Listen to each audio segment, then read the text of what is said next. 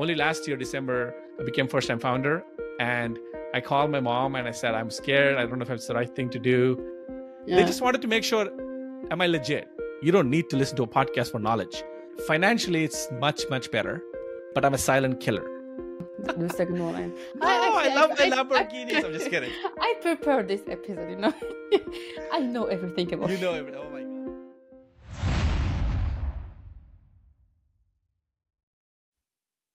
Hi, Kippy. Hello. Like you're okay for to let me call you Kippy. Yeah. Thank you very much for accepting my invitation. I'm glad I can present you to my audience with your experiences, your background, your adventures. If you can say in the entrepreneurship world. Yeah. I like your smile. Yeah. Thank you. I mean, I'm glad to be here, and I'm an open book. So, whatever you want to take this conversation, I'm looking forward to it. I thank you very much. My first traditional question is why did you accept my invitation? Actually, I have to go back to that Twitter thread where one of our mutual friends, I think, mentioned me and connected us both very publicly, right? Which is great, because that's kind of flows really well with the build in public theme. I think, personally, I love, kind of being on podcasts that are just getting started. And I think yours is one of the ones that are, relatively new. Because I remember what it felt like to be a podcast creator or podcaster early days, the first 6 months. And, there's so much unknown. And all the people, I just did 70 episodes recently. I finished 70 and I feel so really thrilled and happy. But my favorite people are the first 6 or 7, because they took a shot on me before I had any big social proof or any pedigree or any validation. So I remember what it felt like to be at, the receiving end. So person. Yeah. No podcast. Yeah. Thank you very much. Yeah. And so now I'm telling you, straight forward. Yeah. So it's touching, actually, as answer. I thank you very, very much. I think the experience of podcasting can be just a sharing moment, with me, with you, and with all the people that can hear us one day. I hear some podcast today. I heard I don't know how to use the verb correctly, but it's okay. I would like to ask about how did you get your first online daughter? If you'd like to tell us the story. Wow, it's a pretty profound moment. I remember, I think it was 2020, where for 2-3 years I was building a lot of no-code projects, and I was building them publicly. So I was learning from my lessons and sharing what I learned and putting it out there and talking to a bunch of people. But I never really had the courage to, put a pricing page and charge for things. I think it was very scary at the time. But I also was waiting on getting a visa in America, like the green card, which is the permanent resident status. So I could technically, not be limited to just one employer, which was one of the sort of constraints of that particular situation. So I think this September 2020, I finally got that green card. And I remember putting out a tweet saying that, I feel liberated, I feel free, I can make money on the internet. And I think within a week or so, if I recall, I had a Gumroad project called a build in public swipe file. First thing I did was I went and registered an LLC, which I've been, so desperately trying to do for over 10 years in my time in America. But once I got the green card, I went and registered an LLC and connected to a bank account, a business bank account called Mercury. And once I did that, I think I had the idea to launch a swipe file, which is a collection of resources and things that I've said, essays I've written, all these interesting resources into a swipe file. And then I launched that on Gumroad. I think I made, I don't know how much I made the first day, maybe $200. But it was so satisfying, The best $200. Yeah, the best $200. It's until that moment, I think I was a wannabe entrepreneur. And after that moment, I felt like I was a real entrepreneur, so. Actually, there were two things in your entrepreneurship life that really make me think. Like the first thing, like you're not technical founder, and the second thing, it's you're not American and you're like immigrant. You can say Yeah. you're coming from very rich India. country in India, like Yeah. the where there is a lot of developers, like it's the the back office of the world, if you can say. Yeah. I'm very The IT. I think it's the IT capital. Yeah. My first job in India was actually in an IT office, doing some customer service for like a low IT company. But anyway. Like you had to first to work in corporate, like knowing that like all your thoughts were like in entrepreneurship. Yeah. For me, how did you manage this? Because for me, it's like one of the most complicated things that immigrants like have. Yeah. Is to be obliged to do something because you are somewhere. Yeah. Oh my God. How did I manage? Every once in a while I pause and reflect now, and I give a lot of grace and gratitude to my younger self, because I think, my current version likes to believe that I'm badass, but the real badass was that KP from 2011, 2009, 2011, 12, 13, those years where I didn't have a lot of hope, and I just kept going despite a lack of evidence that I will make it, to this sort of entrepreneurship journey, right? So I think the biggest desire, so I was on a plane to America 2011 to come to Nashville and to get a master's degree in electrical engineering. But on the plane, I decided that I wanted to be an entrepreneur, really. Like deep down, if you asked me, I would really want to be an entrepreneur. However, but I didn't have the resources and I didn't have the visa. And I came from a lower income family in India. So my family counted on me to kind of make it to middle class first. So I could send money back and make sure that their basics are covered and then pursue my dreams. But my dreams are always there from 21 years. I'm 34 now. I'll be 35 in a few days. From 21, my mom reminded me recently that she told me that you were eating my ear off. You're biting my ear off from like when you were 20s that you wanted to be an entrepreneur,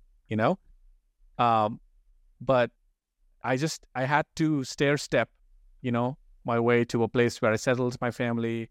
I worked for 10 years in American corporates, like Delta Airlines, all Fortune 500 companies. Like, there's like Anthem, which is a huge health insurance company, Turner Studios, and a few others. So I had to kind of pay my dues, pay my dues in terms of time, which is 11 years, but also pay my dues in terms of my family who give me the shot, right? Like without them, who had nothing, and they didn't even have the opportunity to dream. And I was born as a dreamer. And I always was a dreamer as a kid, because I didn't have the struggles they had. So I think a part of me was grateful for the chance that they gave me. So I thought, okay, it's worth my 10 years to spend, in terms of for patience. Them. Yeah, for them. And then when in December 2022, for the first time, I became full-time founder. Okay, even though I said 2020, I started this Gumroad thing. I was part-time. I never really took full-time founder mode. Only last year, December, I became first-time founder. And I called my mom and I said, I'm scared. I don't know if it's the right thing to do. For 11 years, all my life, I had a paycheck, right? So full-time founder means there's no paycheck. You're like fully relying on the market. And she said, beta, like, in our language, she said, this is your shot. This is your time. You've given us so much. You've given, our family. Now go live your dream. Just do it. And so I really felt proud that she encouraged me at the very ripe young age of 34 to be an entrepreneur. So it's very touching. Actually, it's very, very touching. Like to just have all the things you gave back by like positive vibes and like actually for me the parents of everyone like are the most important people. And once those people just validate your dreams, you can really fully dream. Actually, for me, this thing of validation, I never wait to be validated from someone. Yeah. I always feel that I need to be validated from my parents. Even if, like, I don't know why or how, but I need my mom to be. No, I have no shame in that, to admit that. To me personally, I think I seek validation. I think instead of validation, which is kind of seems like praise, I actually seek being seen. I want to From be them? seen from From them? people who I love. People who I love, like my mom, my wife. Now my wife, I plainly tell her, I'm like, yeah, I plainly tell her. And it's so funny because she actually doesn't share that bone. She doesn't need any validation. She doesn't need any, she's so content and happy. But I will tell her, hey, my love language is words of affirmation. Have you read this book or this concept No. of 6? It's No. really, really interesting. Everybody has one of the 6 ways of love languages. So we express gifts. love. You like gifts? Yeah, see? Not I like like the you. joke. No, oh, wow. Oh, come on. See, my top 2 are, number 1 is words of affirmation, which means I offer love in words and I take love in words. And number 2 is gifts, which is so shameless, but I'll admit. Because growing up, I didn't have much. So anytime somebody gives me like something like, I don't know, some meaningless, like needless toy, I feel like so joy. So those 2 are my love languages. My wife, though, I mean, since we're on this topic, she doesn't care for affirmations or words. Her number 1 is, we just talked about it today, little acts of service. Like little acts of service. For example, if she comes home and I don't know, she told me 2 days ago to take care of something in the pantry and I cleaned the pantry. Or if I, helped her take 2 or 3 items from a to-do list of doing things, For me, I don't care if somebody does that or not. I don't care. But for her, that's a big deal, So some people I think they like thoughtful acts, gestures, I don't care. I think I'm like this. Actually, for me, the most important thing is like to think deeply about me. Yeah. Yeah. I'm telling you, that's what I'm saying. For me, I actually don't care. I couldn't care less, right? Like, just write me a nice, beautiful note, or just, I mean, not a note. I mean, like, verbally, I'm one of those people that likes to go on a phone call. And my wife's the opposite. She like texts. She just like doesn't want phone calls. She just texts. I'm very much a phone call person. And so I think to your point about validation and sort of seeking, I feel like our parents, because they were the first ones to show us, truly the power of love by being unconditionally loving. You cannot be, I'm a parent now. I have a 2.5-year-old boy. Now I know what my mom must have gone through to take care of me. I have a lot of respect now. Yeah. I think like parents' love is the craziest love. Yeah. Someone can you love someone and you are crazy about loving him. Yeah. You if something happens, you can really go crazy. Yeah. And I love my mom for that. Anyway, I will go back to be like an employee for 11 years. You didn't like feel like kind of safety, and you never feel like afraid from going out from this safety place. I guess I can't lie and say I was never afraid. I was afraid, but for me, the fear was dominated by the dream to be an entrepreneur. So that dream kind of like, overtook the fear. But I'm still a human, so there were moments where, especially towards the end, where I had to make the choice to like really go on, like really go. That's where I talked to my wife. I think I dwelled on it maybe like 1 or 2 times, but then I realized that I already had the skills by then, which is something that I think you could do. If there's anybody on this podcast listening who is like in the boat of their employee, they want to be an entrepreneur one day. The best thing you could do while you're an employee is use your free time or leisure time or an hour a day or 2 hours on the weekend to build up all the skills or proof of work, as they say, so that you learn the game of entrepreneurship in the part-time mode. Because one day, for example, there's only 2 meta skills in entrepreneurship, right? One is building, the other one is selling. Mm-hmm. So building, someone like me who's a non-technical person, I shied away from building for a decade, which is a mistake. Until I came to 2018, where after chasing all these developers and my technical friends, guys, build me an MVP, build me an app, or build me a marketplace MVP, I got frustrated because why would they do it for me when they could build their own apps and be busy and selling products on those things? So I realized the power of no code then, and I realized that I can't sit around. I don't have any leverage in 2018. I didn't have anything that's like, now I have some leverage. I have a Twitter, I have podcasts, I have all these things. 2018, I was a nobody. So when you're a nobody, you have no leverage. You have to be honest with yourself. So when you don't have leverage, then go learn no-code skills. There's Webflow, there's Bubble. I remember I learned Bubble 41 days in a row, every day for 1 hour. And I learned the basic, dumbest things on Bubble, like how do you do conditional logic? So anyway, I did all that and built my own MVP, within a week. And I built 2, 3. So when you build stuff and put it out there in the world, even if you don't make money, which I didn't make money, you learn so much about what it takes to turn an idea into a product. There's 15 to 20 decisions you need to take to make it a product. You did start being like kind of part-time entrepreneur if you're not making any money from it. I think, sorry. For me, sorry. Are you saying why you should be an entrepreneur, or saying why? No, why did you start like being an entrepreneur without working on like because what I got from the idea is you didn't have the right to be an entrepreneur because you didn't have the green card. Yes. And you was training to be an entrepreneur waiting that green card. Yes. Is that the idea? Yes, 100%. I really like it. But like Look, if I had the option to put a Stripe payment link connected to my business account, because I need a business bank account, which I cannot open if I don't have a green card. If I could do it in 2018 when I started no code, I would have done it. But because I couldn't do it, I had to be even more patient, knowing the fact that, man, I could be making money right there. I had a massive, I think 3,000 user app I built called Kappa, which blew up. It was on New Yorker, it was on Wired, it was on a bunch of things. Because the pandemic, when we had the, shutdown happen, I built an app called Kappa, which is for virtual coffee shop kind of thing. Anyway, so I could have made money on that, but because I was on the tricky visa, I was very, very cautious and also scared. Like, I don't want to screw with the American immigration, right?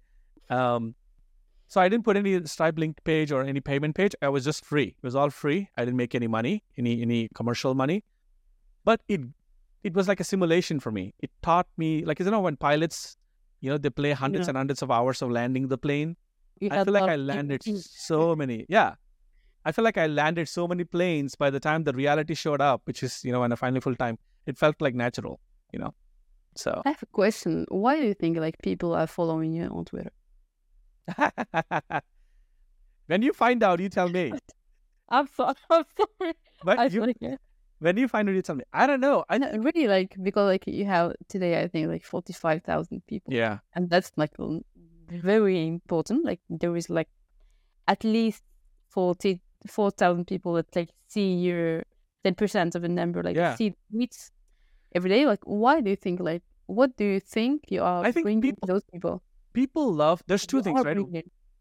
I mean, that's pretty heavy word. We are bringing value. But like, I think, look, ultimately, I like to think of like, would I follow myself? Would I follow myself if I was not me on Twitter? And the answer is yes. And I'll tell you why. 2 reasons. One, I show you the trajectory. I told you the story of 2018 to today, right? Every inflection point is documented. Literally every step, the first $1 I made, first $20 I made, first Gumroad project, first thing I failed at, 16 no-code projects all built in public. And then I got a job at On Deck, which is done in public, which is, by the way, I've never seen anybody pitch. So when I got the green card, one of the first things I did was I realized that I didn't have Silicon Valley connections. And eventually I knew that in 20 years, 30 years, I wanted to build a world-class network. And I cannot do that from Atlanta, where I live. So I wanted to work at a startup that's based out of Silicon Valley.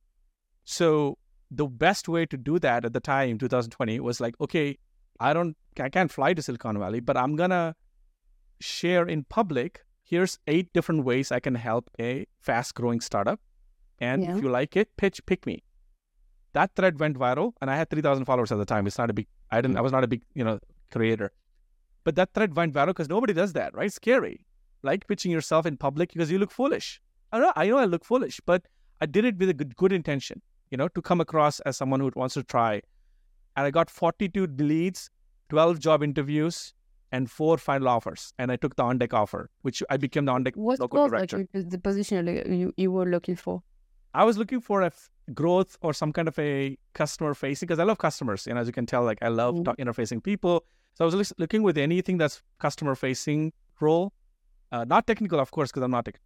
Luckily, OnDeck was looking. OnDeck is a company, as you may know, right? Is a community-based company. They were looking for a no-code fellowship director, and they were trying to launch a new fellowship, which is a community-based thing. And they were like, okay, this is a perfect fit. This guy loves community building. He's like building in public, and he built 16 no-code projects. What if we give him a shot? So they did 2 interviews with me. It was a breeze. The other thing with the building in public is that they already saw everything. It's not like they didn't know about me. Surprised. Yeah. They just wanted to make sure, am I legit? Right? So they gave me some homework. I just breezed it. Are you kidding me? The other thing too, by the way, the beauty of waiting for 10 years is that I came with like dragon-like fire. I came into the interview like, I'm going to nail this shit because I know how much I'm waiting for this. So when I joined the company, I told my CEO in my first meeting, I want to outwork everybody here just because that's how much passion I have. Not because it's not competitive, but I'm saying. I've been waiting for this. Yeah. Are you kidding me? 11 years, right? Like think about that. How much patience, like in this age of, 5-minute Instacart, 6-minute DoorDash, 11 years, I just waited for a shot and they gave me the shot. I'm grateful for that. And so I worked my ass off. I had the highest NPS scores. And I think, again, it sounds like very boastful, but that was the power of latent fire that I had. And after 1.5 years, I moved on to another one with Gary Vee. But all this to say, it's been quite all right. So I think two reasons why I feel like people follow me. One, people love to follow a trajectory because they don't know what's coming in KP's life next, right? So they're like, what is he going to do? Do you think like they're looking for inspiration or they're like just following the story because it's like Netflix. It's like, what's going to happen? Yeah, it's like Netflix documentary unfolding live, right? It's literally like season by season. By the way, last week I became a partner at a VC fund. And as I told you, I came from a low-income family where my father was making $100 a month. And so someone like me becoming a VC fund partner is insane. It's not, I didn't go to Harvard. I didn't go to MIT. So the person who picked me as the partner, there's only 2 of us now. His dad was an immigrant like me to America. And his dad is now in the US Congress. So he told me a couple of times that you remind me of my dad, his hustle, the way he was like hustling to be somebody, in America. And he said, I wanted to work with you. He's been following me for 4 years. I wanted to work with you at some point. And finally, the point has come. So I'd love to work with you. Right? So that chapter, I tweeted about this in public or like unfolded in public. So I think people follow. They're like, that's crazy. Right? Other thing too. It is crazy. The other thing too is I don't sugarcoat the journey. When I have a hard day, I say that I'm having a hard day or I suck at this or this is hard. And so I think a lot of people are looking for connection. Inspiration is one thing, but I think more importantly, they're looking for connection. I think you're right. You are right. And that's what podcasting works too. I know you know this, right? Like people, they're not listening to get like all the information you want in the world, all the knowledge is on Wikipedia, is on the internet. You don't need to listen to a podcast for knowledge. But to feel human, to feel like I can connect with this person's people. story. That's talking to me. That's why they join, So I have like 2 questions. Like the first one, like you changed, your life changed. Yeah. You have maybe more resources. And now you're our partner in VC entrepreneurs. I don't know how we call it. I'm sorry. Like how that impacts your family. I'm not talking about financially, but like how they are living the life experience now. Yeah, I think like I feel like I'm trying to think of like how is it different. Financially, it's much better, right? Which is a very obvious. I think you'll notice the change, the transformation. But other than that, I think we as a family became a lot more risk friendly as opposed to risk averse. The biggest thing I think that holds people back. So many people with me when they were starting the journey when I was in the village in India, I think they're smarter than me. They're more talented than me. They're objectively math-wise have more grades than me. But it's that risk capital, right? The ability to do something that may not work, but doing it with the right reasons and doing it for the longest term. That risk capital is what makes generational wealth, I think, right? So now I think in decades. I don't think in days, because I just did a decade. So in my head, I'm like, okay, I don't need to win. I did 70 episodes, right? And so many people would be like, oh, 70 episodes, that's a lot of work. No, that's like 1%. I want to do 7,000 episodes, right? So when you think in decades, every step feels like fun. And I could fail so many times in 2023 and not worry about it, because nobody will remember after a decade, right? Because I'm playing the 2033 game. So I think maybe the long-term thinking is applied to the family. My sister also became a founder 2 years ago. We all like now are more optimistic or resilient. But other than that, frankly, nothing much has changed, we're still the same. You said something like, you said like people who are following you from like 2018, for example. Do you think like you would be today the same Kipi that if you stayed in India in your small No, of course not. What like America brings to you? I think, except experience in like I think it places change you. I think one thing that I once said this on a podcast like 2 weeks ago, that the best vision that I had when I was in 7th grade, 8th grade, was to be a local banker. Like a local bank teller, like a person who gives notes. Yeah. Because that's what people around me expected of me. And that's what is normalized. So ambition is very much a infectious thing. So when you're around other ambitious people, energizing people, they raise the ceiling of your ambition. They look at you, they look at the raw materials you have, which is your mindset and your traits, and they'll say, hey, with these raw materials, like, you can do this with that. Yeah, the crazy thing is a diamond is still carbon and a charcoal is still carbon. So it's really upon the circumstance in which the carbon becomes diamond. So I think for a lot of people, there's a lot of latent potential that I don't think they even realize, like, what they can do. Even when I had the VC fund thing, I was like, I had so much limiting beliefs. I told them like, no, I don't think I'm ready. Are you kidding me? Like, why would you pick me? And then he was just so persistent. He was saying, I don't care. You're ready. You're ready. You're ready. I don't care. I've seen you for years. You're overthinking this. See, that's a limiting belief. For a moment, yeah. That's a limiting belief, right? Now, would I say this to my son? No. He's 2.5 years old. I promise you, the moment he's 11 and he wants to put a lemonade stand in front of my house, I will be like, here's a credit card, go buy lemons. Because, so he will grow up with no limiting beliefs about business, and risk-taking. So if he says, Dad, I'm coming home and instead of going to the math camp or some, I don't know, kimono or some shit, like chess grandmaster, I don't know, training, I want to go start some business, some kind of some kind of LLC. I will definitely encourage him to start the LLC, even though he might fail, because now it's normal to me, the risk capital I have, right?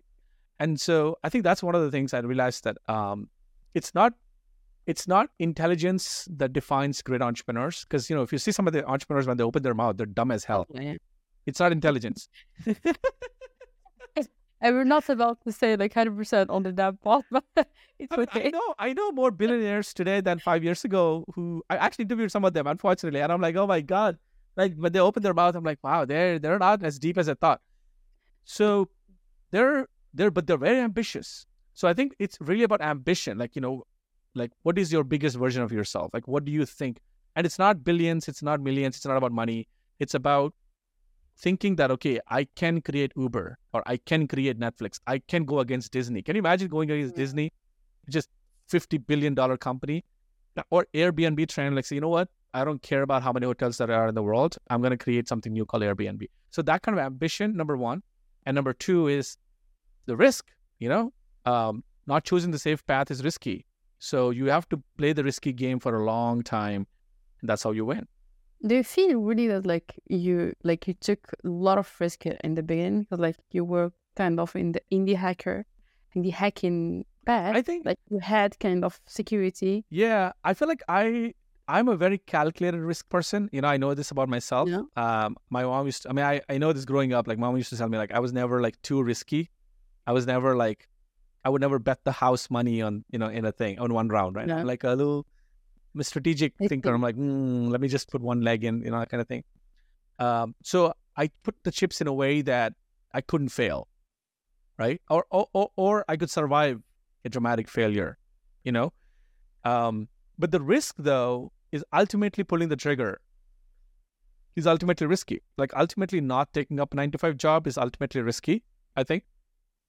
But you can minimize the impact of that. So a lot of people today, when I advise a lot of folks in the fellowship, they're working at 150K job, 200K job, either Stripe or Google or whatever.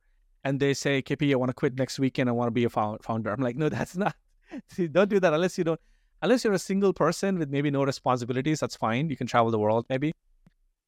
If you're a 35-year-old like me and you have a son, you have a wife, and you send money to your family in India, that's definitely not the recipe. I think my strength, as I reflect with you, I'm thinking about it. I don't think I'm so risky or gutsy, but I'm a silent killer. I think you take your time. Yeah. I think like you just like take your time and Yeah. like I think I feel like you have the the very good traders skills. Like they can wait and Yes. once they can wait, and once like if they are sure that like the shot is good, they will do it. Right. Yeah. I feel this is your Yeah. I will for me like there is one of the most important things that as an entrepreneur, like in the beginning, the start of this journey, is very completely the balance between personal life and professional life and ambitions and kid and the wife and love and passion of love and gym and like meditation. Right. How like I have two questions. The first one, how did you manage this? And the second one, how like your wife, if she don't mind, I will ask this question, like accepted that you will be busy man at home. I don't think she still accepts that I'm a very big. I think that just like I'll answer the second one first, which is just like with being self-aware, that I realized that, okay, maybe I'm not so adventurous like Elon Musk, or I'm not so like gutsy that I'm going to go start the next Tesla, like put my family money, everything money, and sleep on the floor. I'm not that entrepreneur, right? So once I became self-aware, then I realized then I can't play that game. So what's the other game that is available for me? Then I realized, I can play the Warren Buffett game. 99% of Warren Buffett's wealth came after year 65. That's what I want to be. All my wealth all the reward I wanted to come after 60s. So I can play the decades. And when you play decades, everything is easy, right? You don't need to get better this weekend. You have a decade, so I like the pressure dissolves. So also that helps you to be more present with your wife and kids, because I'm not in a rush. I have a decade, to go. I have so much time. So I actually spent every day, which is another crazy thing. A lot of my founder friends are shocked about this. Every day at 6:30, I have dinner with with my wife and my son. 6:30. And every morning, 6:30, I wake up with my son and I bring him downstairs and we watch Blippi and, some of the cartoons like, I don't know, like Coco Melon. And I spend time with him. And until 8, maybe 8:30, I don't even open my laptop. Are you using your kid to just see cartoons? I felt this like my wife says I didn't feel like you're happy to spend time with your kids. My wife says that my actual age is like 5 or 6, and I'm with my son, which is true. And so both of us, I'm reliving my childhood. No, so until 8:30 in the morning, I don't do any work, So really, my day is 8:30 to 6:30 with like 2 or 3 breaks in between. And I don't think I work that hard. On the weekends, I don't work for except 2 hours, when my son is sleeping. And every weekend, my wife, my son, and I, we all go to something, like either mall or we go to some hiking or something, something dumb. We call it fam jam time. So obviously, I don't think compared to a lot of my founder friends, I work that hard. I don't work that hard. However, I think the thing that differentiates me is that they're all trying to get something in 2023 December. Like they're rushing and they're burning out. I'm going like an old man, very peaceful. I'm like, okay, let's see you in 30 years, right? Nobody can beat me in 30 years. But the thing is that you have to choose something that you love so much that drives you for 30 years. So when I do the podcasting, I didn't do it because I saw somebody do it or copy somebody. I genuinely tried it for one time, fell in love with it. I was like, whoa, this is actually cool. I realized that I don't need to be like Tim Ferriss or anybody. I can be me. Like you see my energy, like, in this call. This is exactly my podcast. This is how my energy is on my podcast. So I was like, okay, I can just be my energizing self and I can ask all the dumb, curious questions I have. That's it. 30 years. Let's play this game. Yeah. Actually, this I'm doing exactly the same. I just like, I'm me. But sometimes I don't speak, like, I don't say good, like, correct words in English. For me, it's okay. It's not my native language. Yeah. Okay. It's okay. Like, it's a miracle that you're speaking 3 or 4 languages, right? Think about that, right? Like most people can speak only one. I speak 3. Actually. I started learning Spanish, but like I didn't have time to really practice. I actually really enjoying this episode, and for me, me too. And I'm really enjoying it. That's cool. The best episodes to me are like just conversations. That's all. Yeah. Just talk. Actually, all my episodes are conversation. I just like want to know why people are doing something like. Especially, I would like to talk about money, because like I know that like I didn't have this experience. Actually, when we came, I came from like the very humble family. When we came from like a family and we get a lot of money, we can have like 2 reactions. The first one is like, I need my Lamborghini. It's on me. And the second one is like invest money, go to the savings.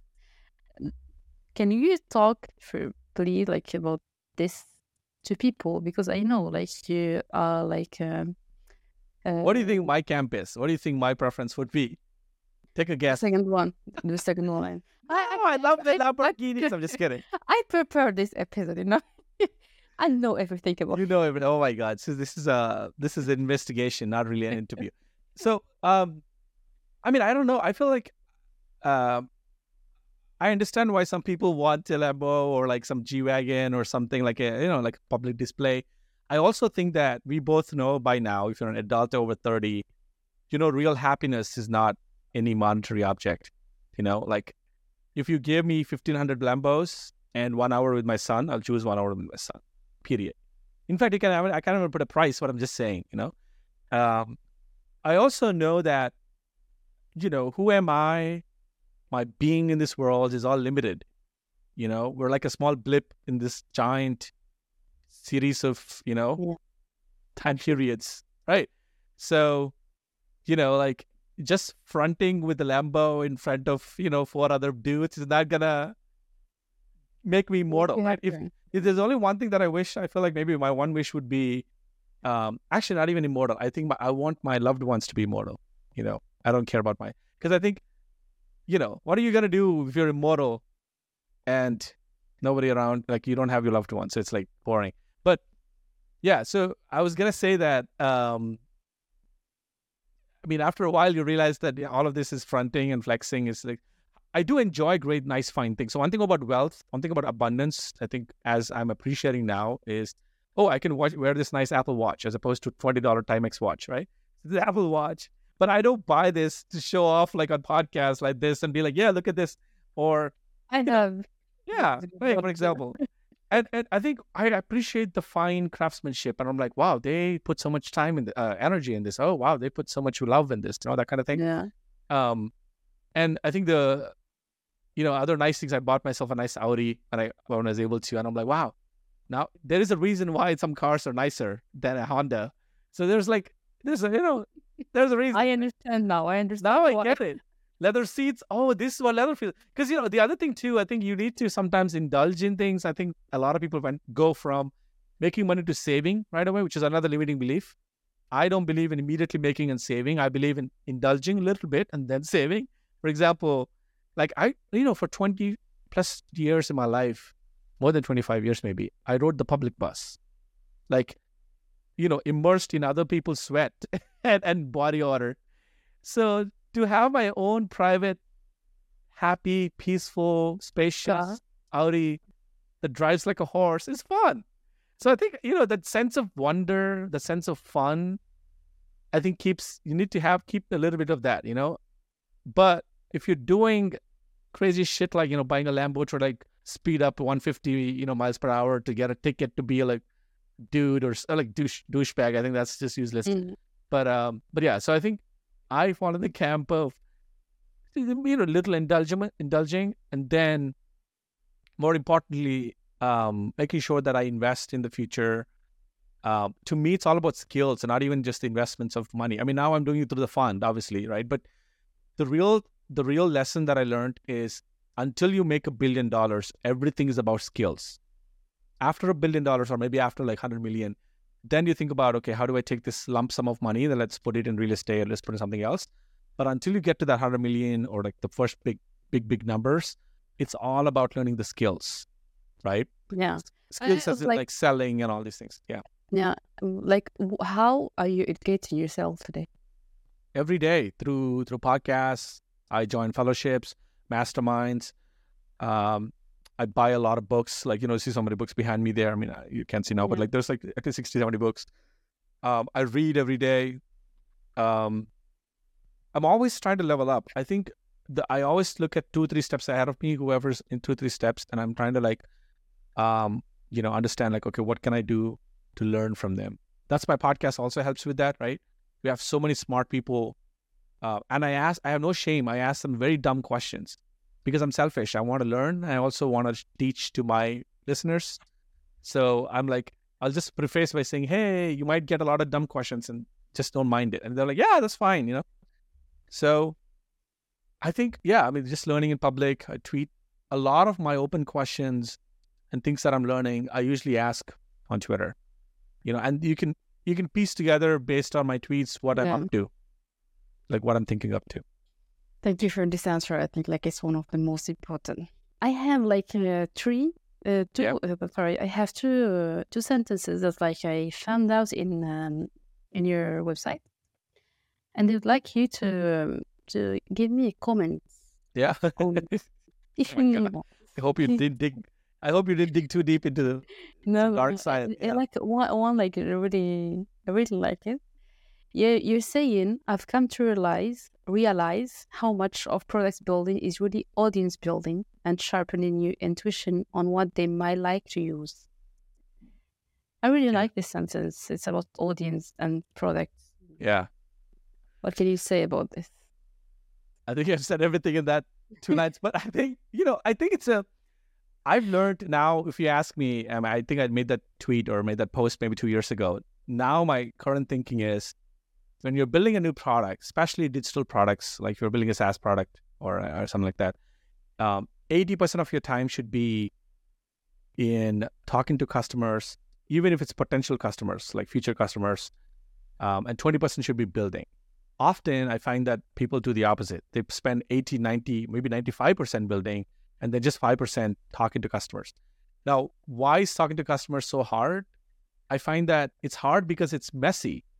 It's not, unlike a computer is very deterministic. When I'm sitting down to write code, when I'm sitting down to do Figma, it's very deterministic. If I'm working on the header of a web page, if I move a couple buttons, it's a header. I'm not working on the footer. The same, like it's clearly very clear.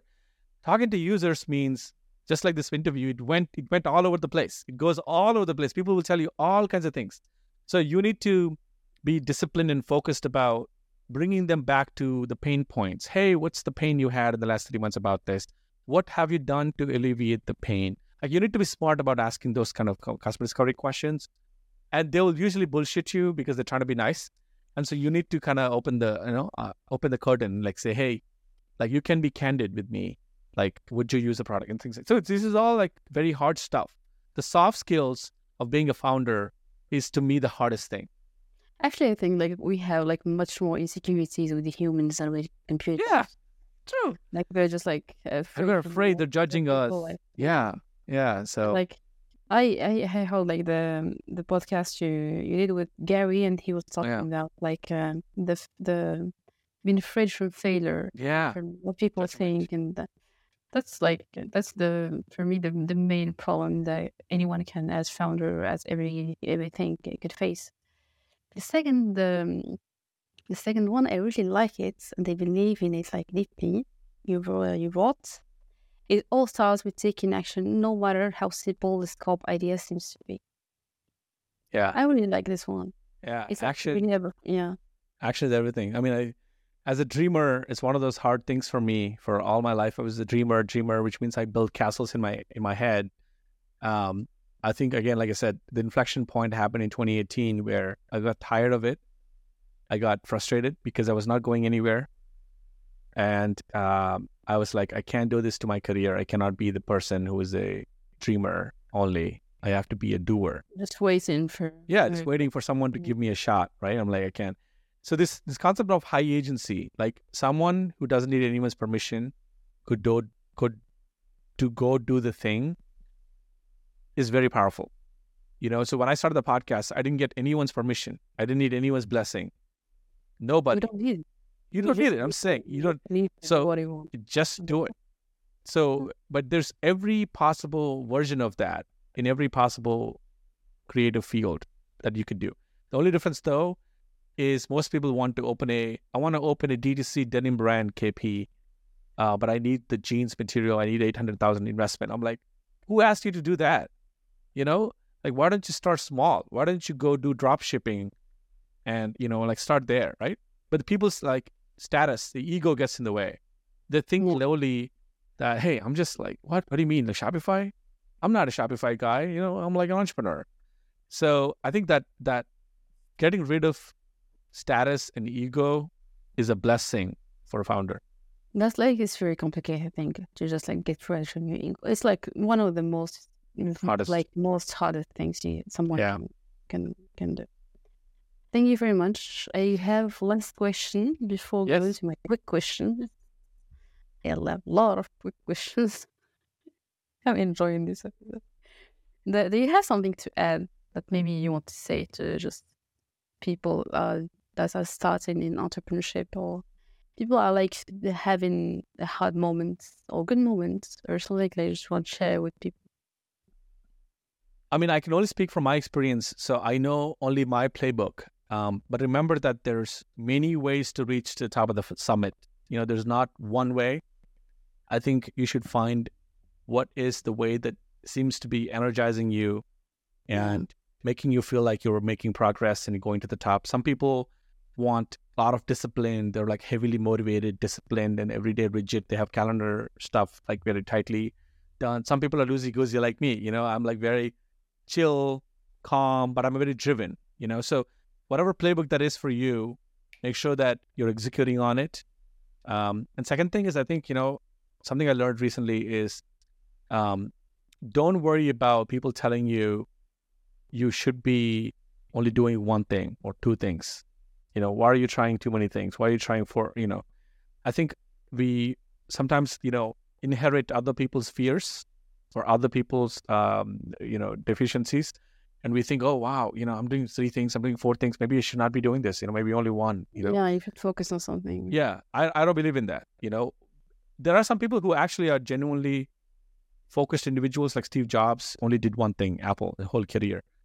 But then there are other people who did many things, in their career. I think it depends on personalities. I think for me, like the most important thing is to listen to yourself. Just take time to breathe and take your time. Like there is nothing like we are going nowhere. Yeah. Like, you are trying, experimenting entrepreneurship or like exercising or like doing triathlon or traveling by bike. I traveled by bike last week. Very glad. And for me, if people just want to know my opinion with this, it's like just breathe. Breathing is good. It's very good. It's one of the most enjoyable things that we can have. Yeah. Thank you again, Mr. Yeah. Mr. Kipi, we will go to the quick questions, if you don't mind. Let's go. What do you prefer, in person or virtual? Depends on the context of what it is. You have to choose one. Okay, I guess virtual allows me to expand the surface area of, So I would say virtual. Short term or long term? Of course, mega long term. Yeah. Innovative or traditional? Oh, innovative. Los Angeles or Dubai? Atlanta, but yeah, Los Angeles. Okay. I've never been to Dubai, so I don't even know. Yeah. I think it's like one of those safest places in the world. I think it feels good to be there. Summer or winter? Summer. I'm a summer person. Me too. Pizza or burger? Pizza. Coffee or tea? Coffee. Books or movies? Books. Early morning or late at night? Late at nights. Really? I expected the... Yeah, I know. I'm trying to be early morning now, but if I had a choice, I will choose late nights. Yeah. Thank you very much, Kipi. I have awesome last request. And yes. Who is the person that you will suggest to me to be my great next guest? I think Arvid Kahl would be a great guest. If you've met Arvid on Twitter. Yeah. There's another one, Blake Kamal. He's great with landing pages and he's got a massive audience on Twitter too. But Arvid and Blake, I'm trying to think of who others. I'll text you or I'll just reply to your email when I have a couple. Hi, Arvid. You know what I want to say. Thank you very much, Kipi, for your time. And I thank you very much. And I wish people will enjoy our talk. Yes. Keep me posted when it comes out. I'll happily, share and amplify as I can. And thanks for having me. It was a fun chat. Thank you.